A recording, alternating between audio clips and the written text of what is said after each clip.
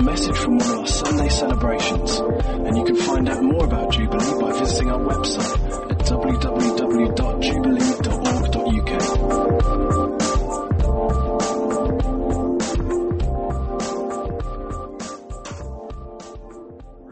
My head's a bit sort of messed up as a result, but I suddenly in June, no, about July time, I suddenly had to fill up my diary because we're in this country, and so the link in terms of coming here, I've spoken at a number of NFI churches over the years, but the link was basically Twitter and becoming connected with you guys on Twitter, and so just pinged a tweet, and that's why I'm here. So it's interesting. Sometimes you're very connected, and sometimes you're not.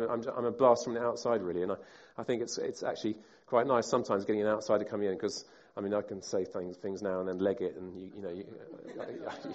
leave you with a mess to deal with. Hopefully not. Hopefully this morning you'll be challenged and stirred and encouraged in your pursuit of Jesus. That's the aim, isn't it? If you've got your Bibles, let's look at Deuteronomy chapter 30. And before we look at the scriptures, I'll just give you a few pictures. Pictures hopefully will come up on the screen, and that will give you a context from where I'm coming from. So if you didn't know where Burundi was, that's where it is. I've been out there 16 years. I went out there when I was 25. I expected to die. People I care about have been killed. I was a single nutter, basically, completely ready to die. For me to live is Christ, to die is gain. That's what Paul says. He says it's a win-win. If you're flat out for Jesus, then, for me to live, brilliant, is Christ. To die, it's even better. He says, I actually desire to depart and be with Christ, which is better by far, but convinced there's more work for me to do. I'll be around a bit longer. Had a crazy first few years there, bombing around like a turbocharged nutter, preaching the whole time and seeing incredible fruit. And then eventually set up this charity called Great Lakes Outreach, and we support 9 local groups there. My idea being just get behind the best local leaders of passion, integrity, gifting, vision, and they can see the transformation of the nation. We've seen probably in the last 16 years a couple of 100,000 people come to Jesus. Mind-blowing in terms of numbers. Very fruitful and open mission field. It's different. So, it's different from here. We're not going to see 200,000 people in the next 10 years. Or maybe we will, but, people out there are just so receptive. So in saying those numbers, I'm not saying we're doing more stuff than you guys or anything like that. It's a very fertile mission field, and it's beautiful. Although the last few months have been incredibly, incredibly depressing. I've been back just 10 days right now. Next one. So I live in Bujumbura, or have lived there with my family. Next one. And these are all pictures. Just roll through these next few. These are all pictures from the last few months as our Christian president has decided to stay on for a third term and basically calls the country to implode. And, they set out a roadblock outside our house, and my kids got a decent amount of gunfire and shooting and stuff. And if you wanted, I've got some freebies and some books to buy outside afterwards. Loads of stuff I'm just into giving away because I can see the impact from it. So if you want to grab it, that's Dangerously Live. That's the story of the last 15 odd years. Next one. And that'll be for sale actually because I can't bankrupt our charity. But that has only been out a year. It's been voted devotional of the year, so all that to say it can't be rubbish. But if you want a daily shot in the arm for to make good choices, choose life. That's what we're looking at today. There's these verses from Deuteronomy. A daily shot in the arm for radical discipleship. That's my sort of that's how I'm wired. How far is too far when Jesus went that far for us? And did he go that far for us to be nice people in Derby? He didn't, did he? He went that far for us, for all of us in our respective contexts, to live passionate lives of surrender and embrace a costly cross, whatever that looks like. So if you're after that, see me afterwards. So I went out there, as I said, single. Marriage wasn't really on the agenda, but then I didn't die. And then actually I did meet a very normal, moderating woman to buy into the adventure with me. And then I had 3 kids. And I tell you, that's really difficult now in terms of, we plan to go back in January. Everyone's saying, don't go back. And, as a single bloke, that's really easy to go back. But now with children, it's really tough. I mean, it's not tough with a wife because, when I proposed to her, I said, are you ready to be a young widow? She bought into it, but then you got kids and it's a whole lot harder. And so as we look at making choices this morning, I'm preaching to myself. And I'm in a really difficult place right now. I'm just going to tell you why I called my daughter what I called her. She's named after the next girl. And that girl, so that's a picture taken in 1997. When I first went out there. And that girl is now next one. And that girl is next one. So she's our babysitter, although she's not our babysitter because she's now off on scholarship in America, but studying journalism, and she's going to write and tell her own story. But I've often told her story because when I met that little girl and had her in my arms, I was like, Lord, if you ever give me a daughter, I'm going to name her after this girl. Because that girl, she started her life as a rejected fetus down a toilet. So her mum threw her away down the university toilet, and someone was about to go to the loo, and they saw this thing still move. And the reason she didn't die or drown down there was that her neck was caught in the U-bend of the toilet. And they fished her out, picked her up, cleaned her off, fed her through a straw like a little bird. She weighed just a few pounds. And now look at her, stunning young lady. But my friend who took her in, adopted her, gave her the name which is the embodiment of the gospel and the start of her life, because her name is Grace. Isn't that a great name? My daughter's Grace. And then in the Lord's weaving and wefting of the tapestry of our lives, 18, 19 years later, she was our babysitter. And it's just beautiful. And anyway, whether multi-murder rapists, pillaging idiots in Central Africa, or very self-absorbed people here in Derby, we all need his grace, don't we? And that's what the gospel is. It's that God reaches down to the pit of our lives. And, we couldn't get out by ourselves, but God, with flesh on, the incarnation, Christ, comes down and picks each one up. He does it this morning. He wants to do it to you this morning. He wants to clean you off afresh. That picture of the diamond, We have infinite value before God. How far did he go for us? How much love has he got for us? And so I do want to nuke you this morning in terms of challenge from the scriptures. But it's coming from that place of grace, okay? Is that a deal? So not into guilt trips or something like that, but it's all about grace and our response to God. Next one. Now this is one of my precious brothers, probably the most amazing man I've ever met. And each year for the last 9 years, we have sent out evangelists. I just share this to encourage you and to challenge you, really. Last summer, because this summer the war sort of kicked in, last summer it was a bit tricky. Last summer we sent out 1,010 evangelists, times 14 days, 2 weeks, times 8 hours a day. That is a lot of outreach, isn't it? And they led 11,000 people to Jesus in those 2 weeks. With casting out demons, with healing the sick, with, the stuff you read about in the Acts of the Apostles. Jesus is the same Lord, yesterday, today, and forever, isn't he? Still around. He's still doing that stuff. And, umpteen stories, I haven't got time for them, but I'll just give you one. One lady said, F off, we're not interested in your Jesus. And some mates will say that to us, won't they? And if they do, we respect them. So our guys said, all right, easy tiger. And they sort of were leaving. And then she actually said, no, come back. We'll listen to you if you heal this demon-possessed girl. So essentially what she was saying was, don't just talk a good game, show us the power. So they gather around this girl that the whole community knew was demon-possessed, and they prayed over in the name of Jesus. All those different voices, demons, identified, cast out in Jesus' name. And on the spot, the antagonistic lady and 20 people dropped their knees, gave their lives to Christ. You would, wouldn't you? And you see that higher power. And that's the sort of stuff that's going on. And amazingly, there's been all sorts of stuff going on the last few months, weeks. They still do it. Still sent out 700 people this year. But because of the challenges, we only saw 500 people come to Jesus. But these guys are willing to go out there and really suffer for the cause. Some get beaten up in prison. That happened this year again. Suspected rebels. But that is intentional, costly discipleship, willing to face opposition. There's lots of challenges for us here. And if we, again, it's not as a fruitful field right now in Derby, but there are people out there that are going to be willing to listen. But if we're not going to go, we're not going to reach them. So there's the challenge there. All right, that's context. Now let's look at the scriptures. So you'll hear where I'm coming from. Deuteronomy chapter 30. If you want a title, let's call it Choose Life. And we'll look at verses 11 to 20. Now, in terms of context, and I want all of you guys this morning to imagine yourselves as the Israelites. This is Moses, who is God's spokesperson, representative, addressing God's people. And just remember what they've been through. I mean, we do remember. We know what the deal was. They spent 430 years in slavery, oppression. They groan, they moan. They were like, "Oh God, have you forgotten us?" God, by His grace, delivers them. Extraordinary deliverance. With the 10 plagues. The culmination being the 10th plague being, the Passover and the firstborn being killed. Unless you're protected by the blood of the Lamb, echoes already of Christ in the Old Testament. And so those that had the blood of the Lamb over the lintel, they were protected. So Pharaoh says, all right, enough off, get out there, leave us alone. And so they flee into the desert, and then they get protected by a pillar of fire and a pillar of cloud by day and night. And then they get to the Red Sea, and then it parts, and they get through, and then it closes, and all the Egyptian soldiers die. And then manna, provision, all that sort of stuff. And yet, sometimes I read the Old Testament, what's your problem, you loser Israelites? You're always, complaining and moaning, and you see God's intervention, and you're so fickle. And then I think, well, that's me. Because I am as well. I mean, I've seen the power of God. I've seen incredible stuff go on. I've seen his provision and miraculous intervention and answered prayers, extraordinary stuff. And then, give me diarrhea for a week in Burundi, and I'm like, am I really called here? And but it's so easy, isn't it? We go through difficult times, be it health, insecurity, relationship challenges, kids off the rails, whatever, and we just doubt God's faithfulness. And so what I want to do this morning is, in the last few months, I've listened to loads of gunfire. And sometimes, it's an hour, half an hour gunfire, that's thousands of bullets just going on. And it's quite surreal thinking how many people are dying right now. And maybe you're guesstimating 100 people died, or 20 people are dying right now, 500 yards away.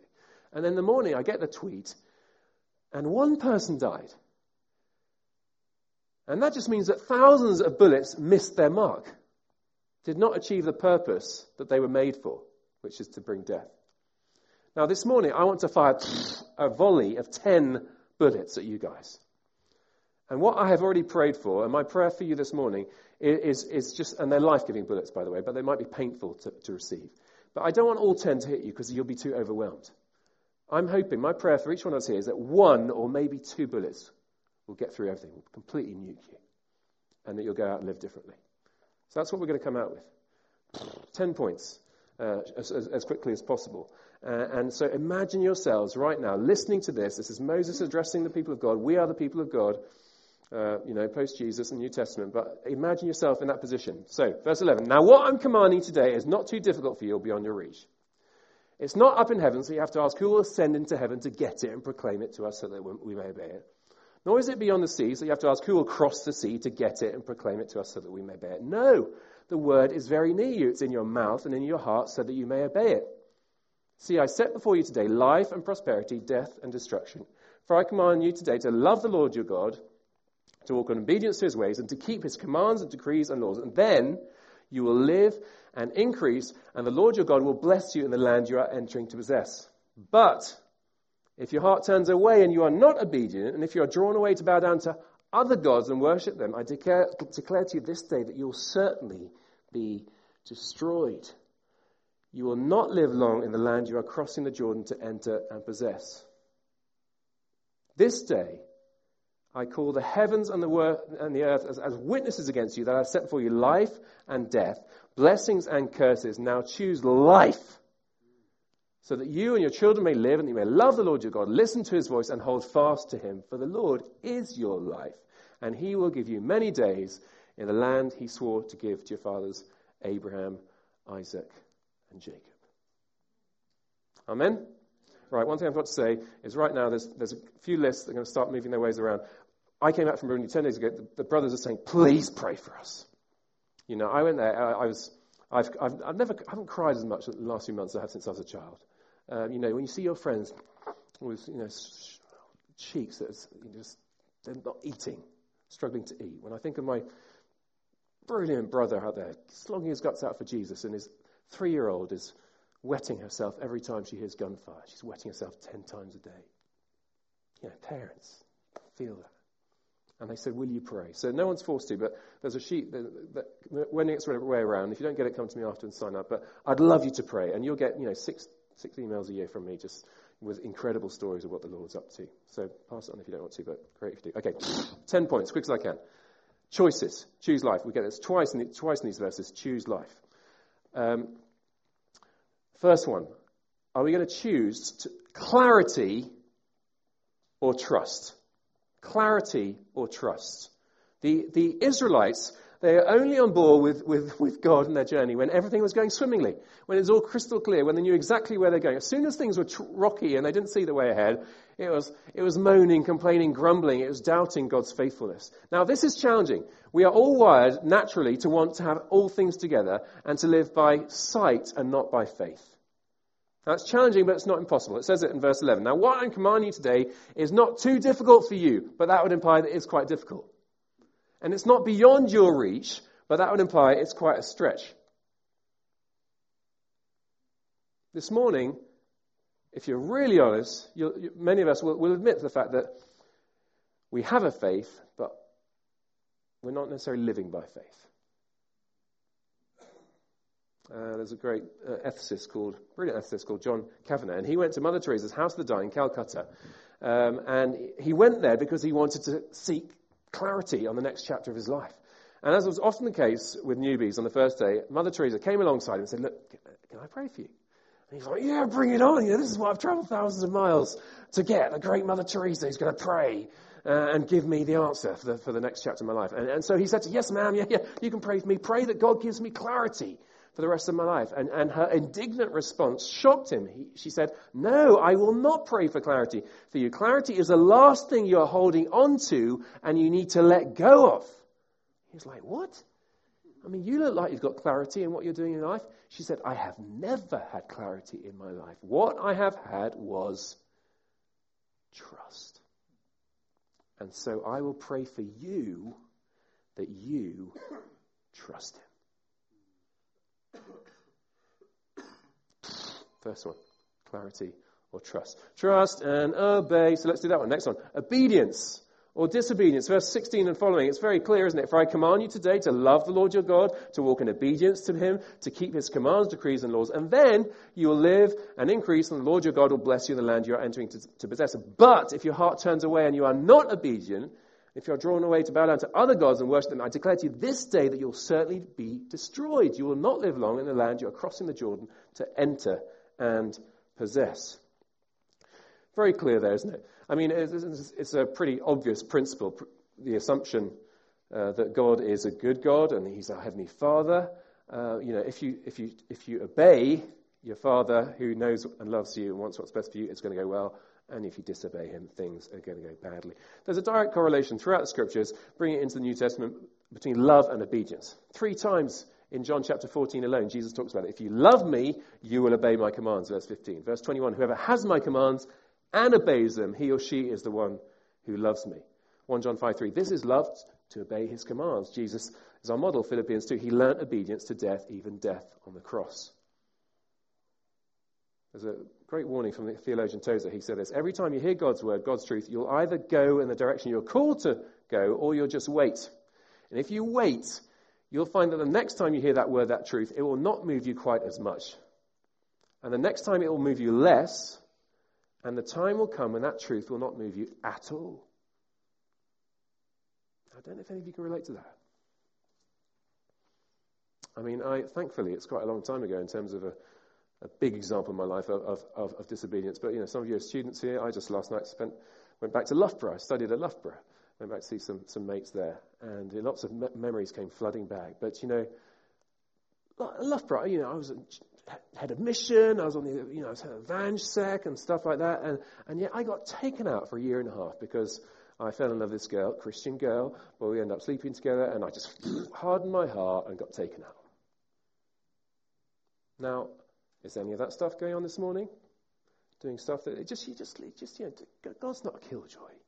He just wants what's best. I'm so sick to death of even Christian friends of mine now, in a sense, reaping what they sowed in terms of not following God's blueprint and bringing so much baggage into a marriage relationship. And, if we're divorced here this morning, there's grace. And, God's all about restoration. But he wants what's best for us. And if we're going to sow our wild oats everywhere, then we're not laying a good foundation for our future lives. And you see that, the breakdown in society.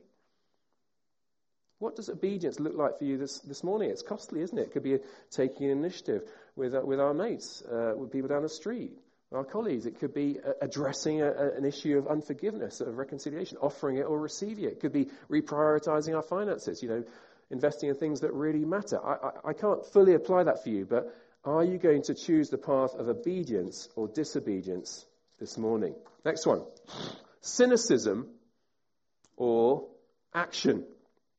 Cynicism or action. You might have thought cynicism or optimism, but no, I've chosen cynicism or action because the antidote to cynicism is not optimism, it is action. See, the problem is that cynicism gives up on believing the world can be changed, and that becomes a self-fulfilling prophecy, doesn't it? Now, the Israelites were, oozed cynicism and negativity, and we're a culture that's riddled with cynicism, aren't we? People are cynical about church, they're cynical about politics, they're cynical about any kind of authority structures, cynical about marriage. You could just go on. And are we going to reflect what our society is living, or are we going to be completely countercultural? Listen to this on Jim Wallace. He writes, ultimately, cynicism protects you from commitment. If things are not really going to change, why try so hard to make a difference? And if you have middle-class economic security, as many cynics do, things don't have to change for you to remain secure. That's not intended to sound harsh, just realistic. Cynics are finally free just to look after themselves.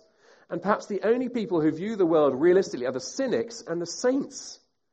Everybody else may be living in some kind of denial about what's really going on, how things really are. And the only difference between the cynics and the saints is the presence, the power, the possibility of hope.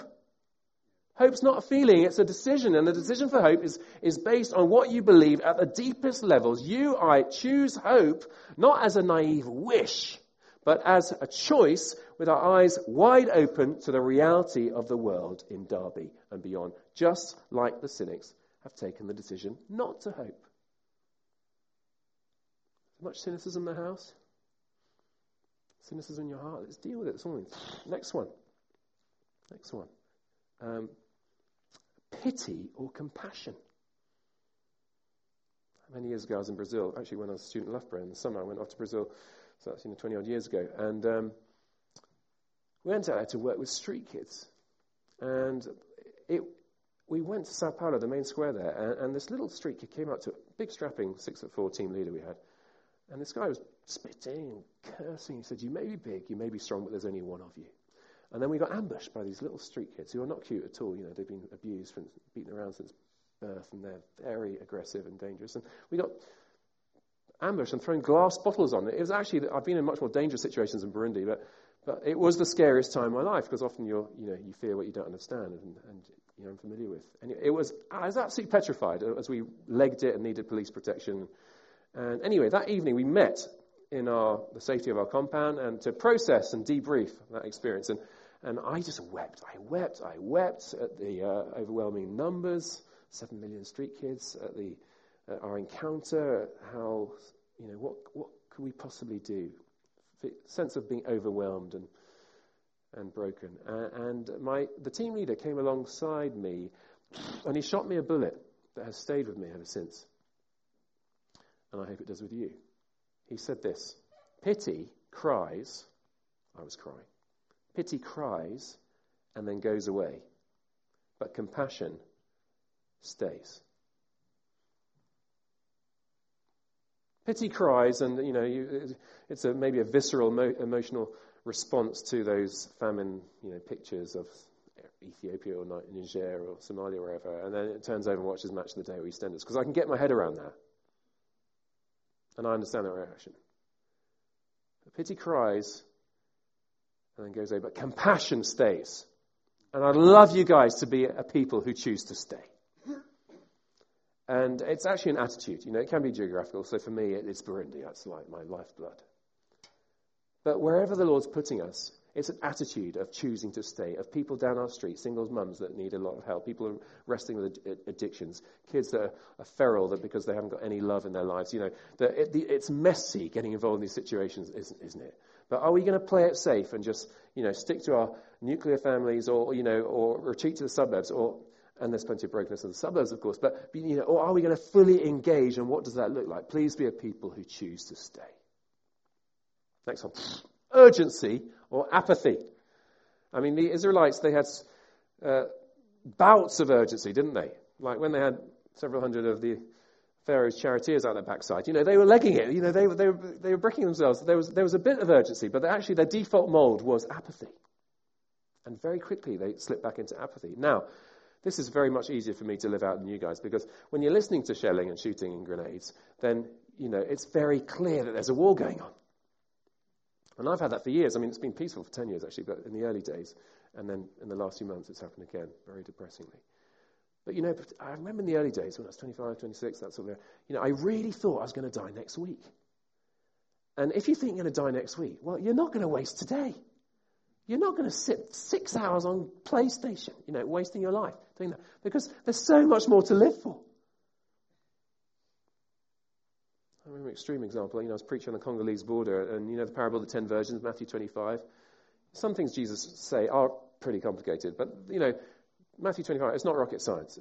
There were 10 girls invited who had a role to play at the wedding, and 5 just weren't ready. They had to naff off and go buy the oil. They didn't have enough to trim their lamps when the late party came. And so the 5 that were ready, they went in, boom, doors shut, latecomers come on, let us in. And they hear this horrific pronouncement, Dalargiro Kuri Simbazi. I tell you the truth, I don't know you. Now, I had 3 points. As I said, it wasn't complicated. Jesus is coming. Nobody knows when. Are you ready? That's what that parable's about. I'm coming back, as Jesus is saying. Jesus is coming. Nobody knows when. Are you ready? And a number of people wanted to get ready. They came forward. We prayed for them. I guess a whole bunch of people said, no, I want to sow my wild oats for a while longer. I want to keep in control of my life. I'm not going to surrender. Maybe next year. Well, 2 days later, I was on my motorbike, heading towards that village. Stopped at a roadblock by the military. You can't go further. Those guys are getting killed in a rebel ambush. It's struck me as never before the urgency of this message. Because who could have believed who was listening 2 days beforehand that Jesus was coming on Tuesday? Now, the thing is, the problem in Derby and wherever we come from this morning is that, you don't think you're going to die next week. And I think if you're honest, if you did on a sliding scale of urgency and apathy in our pursuit of Christ and a sharing of him with a lost world, we're probably more on the end of apathy than urgency. And what you need to do is that I've only been in Derby an hour and a half, is to see that bombs are falling on Derby. Apathy. Materialism. Comfort. Numbing. Comfort. There's loads of bombs. And if you recognize it, you're going to live with a greater sense of urgency. Smith Wigglesworth, a lovely quote. He says, live urgently. Live ready. If you have to get ready when the opportunity comes your way, you'll be too late. Opportunity doesn't wait. Opportunity doesn't wait, not even while you pray. You must not have to get ready. You must live ready at all times. Be filled with the Spirit. That is, be soaked with the Spirit. Be so soaked that every thread in the fabric of your life will have received the requisite rule of the Spirit. And then when you are misused or squeezed to the wall, all that will ooze out of you will be the nature of Christ. Next one. Gratitude or grumpiness. I mean, the Israelites, they were the kings and queens of moaning, weren't they? I mean, even that incredible provision of manna from heaven. Oh, come on, give us something different. Just incredible levels of grumpiness. Now, I'm a Brit. Most of us here are British. Our national pastime is moaning, isn't it? So we're only sort of silver medalists behind the Israelites. And this is a choice which I'd love you to make. I wish the body of Christ was characterized by gratitude. A number of years ago, this guy was trying to kill me. He came to my house with a grenade to blow me up. He wrote me a letter saying he was going to cut out my eyes. Now, was that a fun experience? No, it wasn't.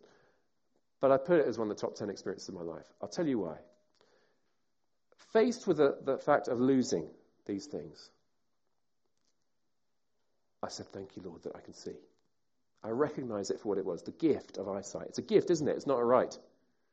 The problem is we live in an entitlement culture. And if you see everything as a right, then you're grumpy if you haven't got it. Whereas if we see everything as a gift, we're going to live grateful lives. And grateful people are happy people. And I've told you I've wept loads of the last few months, but I'm one of the happiest people on the planet because I have the greatest gift that Burundi has given me is the gift of gratitude. I'm grateful that I can see this morning. I'm grateful I've got a body that works, that I can enjoy and do sport with, and I need to take good care of as a temple of the Spirit and be a good steward of what God's given me.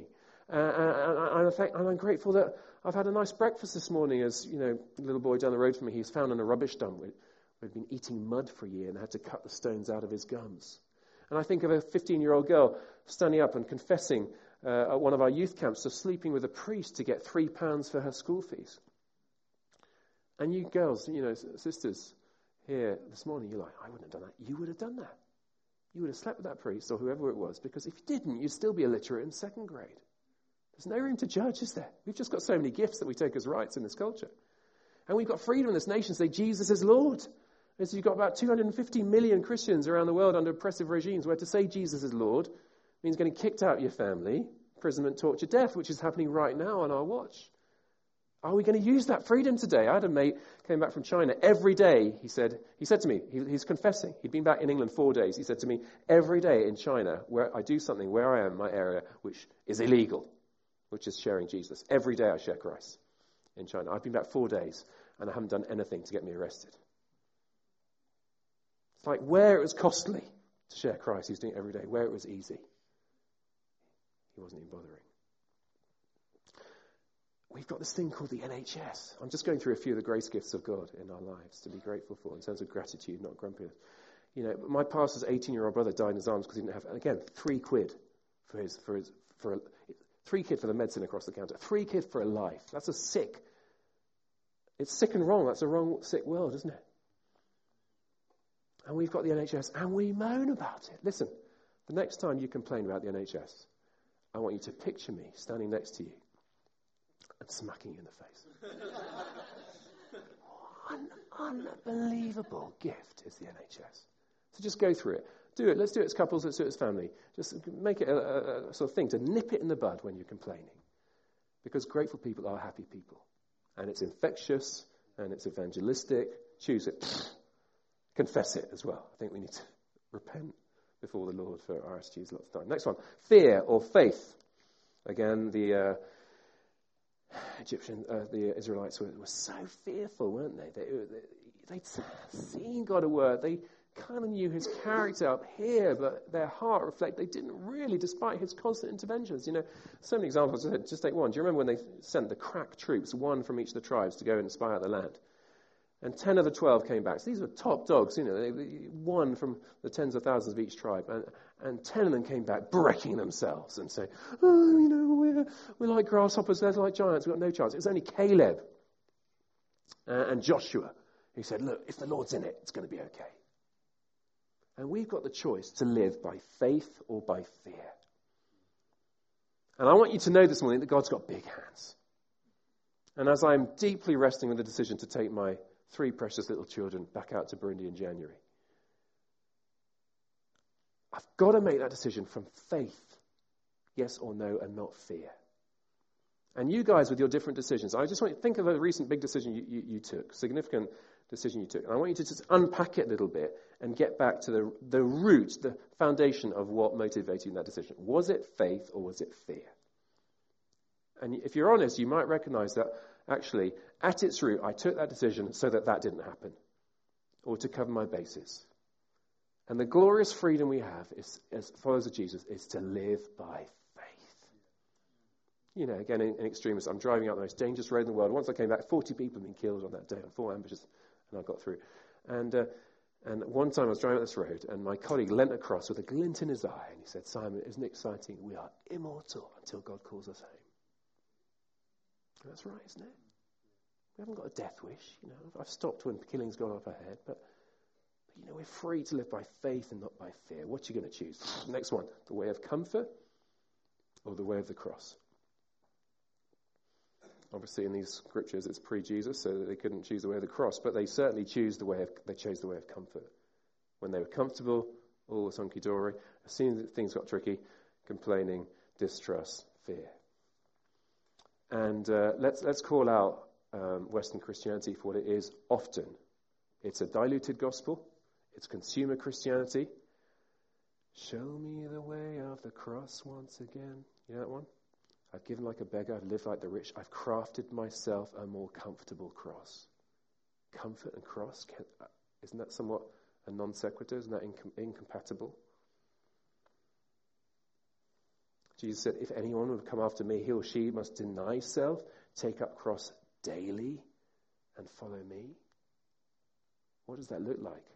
You know, God's not anti-blessings and enjoying that stuff, but ultimately, the way of the cross is very different from the idolatry in our culture to do with comfort. I was blogging a while back, you know, in my church. My church was about 150 in Burundi, the community I'm part of. People fled, you know, hundreds of thousands fled the country in the crisis. It got down to 30. Now it's back up to about 100. But on one Sunday I was looking around thinking of, you know, Ephraim, you know, the 3-year-old daughter, what she's going through, and these guys, you know, they've lost their job and how they're going to feed their 6 kids, and just looking around with, you know, tears at the brokenness of a hurting community going through living hell. And I wanted to address the curse of comfort. That was what it's about. And listen, I'll just quote it briefly. There's a noble defiance in worshipping God in the midst of grim circumstances. That is where the curse of comfort comes in. I don't want to criticize Western Christianity, but as products of our consumer cultures, we invariably end up conforming rather than being transformed, acting as thermometers which reflect the reality of the environment rather than thermostats which set the very temperature and alter the whole environment. Thus, we often unwittingly craft ourselves a more comfortable cross, and our whole worship experience can end up feeling shallow and anemic. It's so easy, isn't it, when things are rough, to turn to comfort, Facebook, chocolate, TV, sex, rather than to Christ. It's no wonder why my most intimate corporate spiritual experiences in the West have usually been with the most obviously broken people. Tramps, alcoholics, prisoners, who don't feel the need to maintain the facade that their lives are all in order. God doesn't love us sophisticated people more than them, or them more than us, but what they do have over us is discomfort. They've been stripped of the mixed blessing or curse of comfort. And in their brokenness, stench, and unpolished desperation, God is extremely close. Well, you might have been stripped this morning. Some of us have really been stripped. Well, I want you to know this morning, God is extremely close. And if things are going swimmingly, praise God. If they're going too swimmingly, you've probably been taken out. You've probably gone AWOL, because actually, if we're following Jesus, we've got an enemy, and we're in a battle, and issues are going to come up because there's a spiritual battle going on. So rejoice in things going well. If they're going too well, that's just a question to ask. I haven't got a wish to suffer and stuff like that, but if we're going to engage in the spiritual battle, we're up against it, and we need to be on our guard. But no matter where we are this morning, may you know that God is extremely close, and if with that heightened conscious realization that he is extremely close, then we can feel more, we can receive more of the love of God, we can give more of the love of God, we can act from a better place as children of him. Last couple. Relationship or rules. The Israelites so fundamentally misunderstood what God was all about, didn't they? It was all about rules. It was all about doing this and, then I'm in. That was, verse 16 to verse 18, they look quite transactional, don't they? Do this and you'll be blessed. Don't do this and you won't be blessed. And yet, and by the way, there are millions of followers of Christians in church right now around the world who've completely missed this. Who think that because they're in church, they're being good and they're ticking a box and they're going to get into heaven. Millions of Christians throughout the world doing that right now. And I'm hoping that's no one here this morning. If that's why you're here to tick a box, that's the wrong reason to come. But then there's a whole bunch of other people that are slightly better educated, and they're saying, well, the Old Testament was all about law and about rules, and the New Testament and New Alliance is about relationship and grace. Well, that's also wrong. It was always about grace. Back in chapter 9 of Deuteronomy, God says to the Israelites, don't think I've chosen you because you're any better than anyone else. No. So let's understand that. I think many of us, we're misunderstanding rules and relationship and what God is wanting with each one of us. There's a lady in a horrific marriage in which, very abusive, and his husband would beat her up at the end of every day because at the start of each day he wrote out a very exacting list of household chores she had to do before evening. And it was so demanding, she never managed it. She worked her butt off all day, but he'd come back in the evening and he'd beat her. Every night of her marriage, she was beaten. And then maybe you could say, praise God, he died. Because then she was released from that horrifically abusive situation. And by the grace of God, a few months later, she actually met a really loving bloke who never laid a finger on her inappropriately, who just empowered her and released her and encouraged her and nurtured her. And in due course, they got married. She got a second chance. And a few months into their marriage, it was the end of the day, and the husband was about to come home, and she was just finishing the household chores, and she was cleaning behind the sofa, and she found a scrumpled piece of paper, and it was one of the old lists from the old twisted bad husband. And she opened it up, and she did a checklist, and to her amazement, she'd done everything on that list. What she had never been able to do, motivated by guilt and fear, now in the glorious freedom and liberation of a healthy relationship, she'd flourished and done it. Now, some of us this morning, you're stuck with the old husband. he's saying, I'm not like that. That's not how it is. Be free. I love you. There's a lovely story at the end of Jesus plus nothing equals everything. About a guy called Steve Brown. Steve Brown, this is in America. He's got a 17-year-old daughter called Robin, and Robin's completely consumed and eaten up about this English lit course at her college that she has to do in order to get the requisite credits, to pass and that sort of thing. Anyway, Steve, he's the father. He sees his daughter her life's being ruined by, thinking about this and getting eaten up by it. So he decides to go into college. He takes her in. Lovely Jewish professor lady. They go into the lecture hall a bit like this, I guess, and the Jewish lady can see that Robin's on the edge of tears, so she dismisses the group and then Steve goes, all right, I'm here to get my daughter Robin out of this course. It's ruining her life. Please let her do another, module to get her what she needs. And the lady said, can I just have a word with Robin? Robin, do you think you could do this course if I gave you an A before you even started? Yeah, maybe. Okay, Robin, I'm going to give you an A. Before you even start, you've got an A. Off she walked. She turned to Steve and said, I've just taken away the fear. Taken away the pressure. She's released. The end of that story is that Robin went on to make straight A grades on her own merit.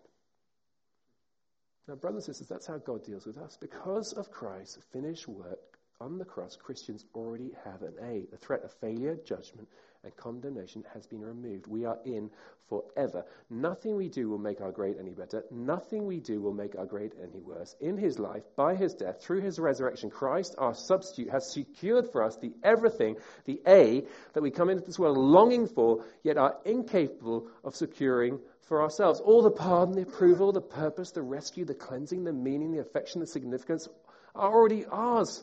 In Christ, you don't need to add anything to it. The operative power that makes you a Christian is the same operative power that keeps you a Christian. That's the unrestrained, unqualified, unconditional grace of God and the completed work of Christ. So the banner under which Christians live reads, it is finished. You can relax and rejoice. You're free. So choose life. Last bullet. There's 2 verses we got on that one. Verse 19, this day I call the heavens and the earth as witnesses against you that I set for you life and death, blessings and curses. Now choose life. I think this one just underpins all the others. Is this recorded? Did you put it on the website? I think it's the sort of sermon that you want to revisit during the week and just, go through and reassess. What bullet is it for you? 1 or 2? That was my prayer, wasn't it? What's it going to be? Choose life.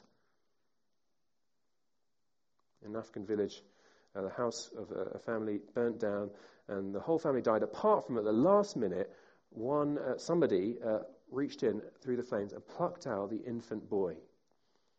And in the morning, the whole village gathered around to discuss the fate of that child. And, according to their worldview, the ancestors, there's something special about this child, this boy, because the ancestors allowed him to be rescued and saved. And so this heated discussion, interchange took place as they lay claim, some of them, to looking after and educating this boy. Well, the chief of the village said, I'm the chief, so I'm going to have him. And the richest man in the village says, no, I'm the richest, I can pay and get him the best education. The witch doctor said, well, no, that child has got special spiritual powers and allow me to nurture them. And the neighbor said, well, actually, no, the father had an unpaid debt towards me and I'll take the boy as the debt. And then eventually this relative nobody stepped forward and said, well, actually, no, the child is mine. And everyone's like, well, you. What's your claim? And then he opened his hands. And they were blistered and charred. And he said, the boy's mine because I saved him. And Jesus' hands, they're not blistered or charred, are they? But they're pierced. And he chose death so that we might choose life. And he wants you to choose life this morning, now. And he wants you to live life for as long as he's going to give us, with a sense of urgency instead of apathy. Getting rid of our cynicism, calling it out for what it is. Obeying rather than disobeying. Embracing the faith journey, trusting rather than insisting on clarity. living lives of compassion, choosing to stay and not just pity. Confessing our complaining grumpiness and choosing gratitude, choosing faith over fear, choosing the costly way of the cross rather than comfort. And all those choices we can only make because we've already got an A. Praise the Lord. So let's do it. Why don't you stand and pray?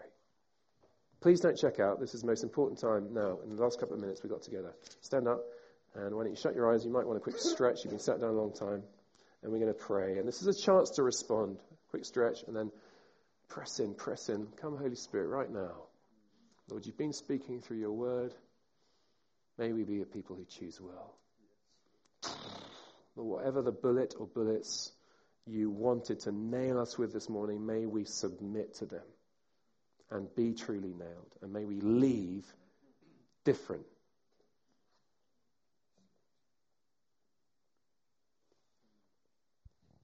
Lord, I confess my disobedience. I confess my insistence on clarity. I confess my cynicism, my pity, my apathy, my complaining grumpiness, my fear, my insistence on comfort, my slipping back into works, religion and rules, all those being deathly. And this morning I want to put a marker in the ground afresh to say that I'm going to live by faith, trust you. I'm going to take the difficult path of obedience. I'm going to act with compassion and urgency. I'm going to live ready with gratitude and faith, following the authentic way of the cross, because I've already got an A. Praise you. Thank you, Lord.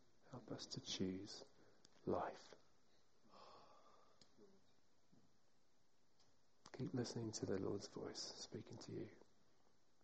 2 questions I want us to leave with and to discuss with our loved ones, friends, someone. What bullet hit me and what am I going to do about it this week? What bullets were for you and what are you going to do about it this week?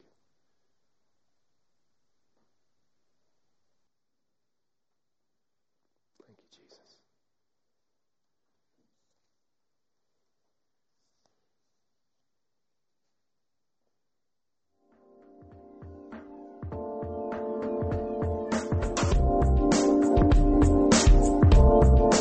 Listening to this Jubilee Church podcast. Feel free to check out our website at www.jubilee.org.uk or come along on any Sunday morning.